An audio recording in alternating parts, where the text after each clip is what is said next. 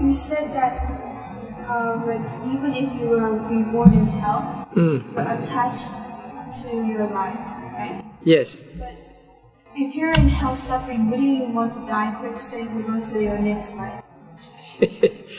Since life is dear to people, not dear to beings, it may be difficult because, even if he dies from hell, actually he doesn't know where he is going to be reborn. He may be reborn in hell again, or even a worse hell.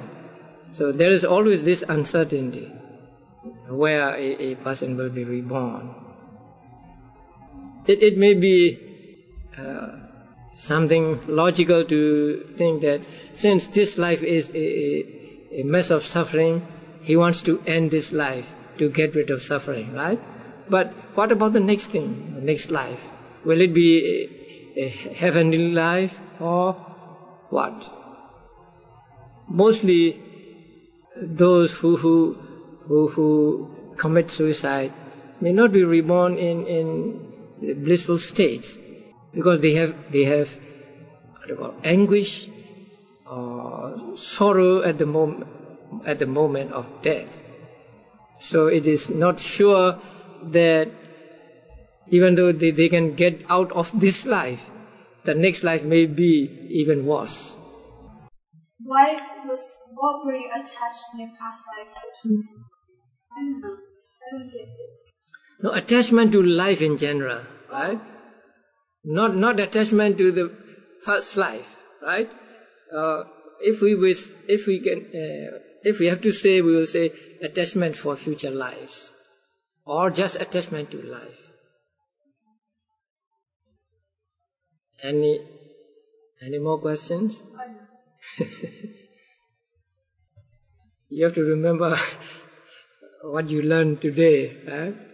Then you can talk with your mother.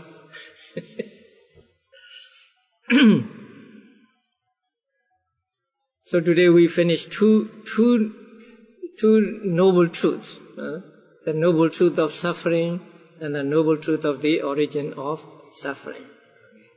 So tomorrow we will go through the other two noble truths. You said that the Buddha became enlightened when he realized the Four Noble Truths, like he understood it, like he really understood. So if an ordinary person, like through meditation and everything, realizes the Four Noble Truths, like really realizes it, then that person becomes enlightened. Yeah. So only when a person realizes the Four Noble Truths does he become enlightened.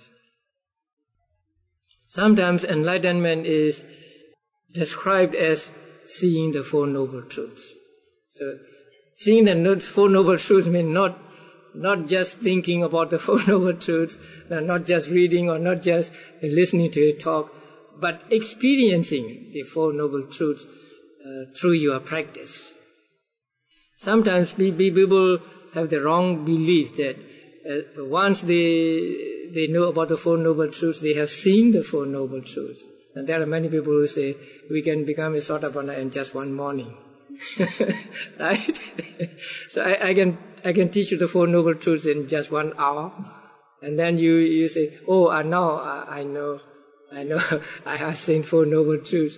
But that is, as I said before, it is not your own knowledge, it is a borrowed knowledge. So that is not what is meant.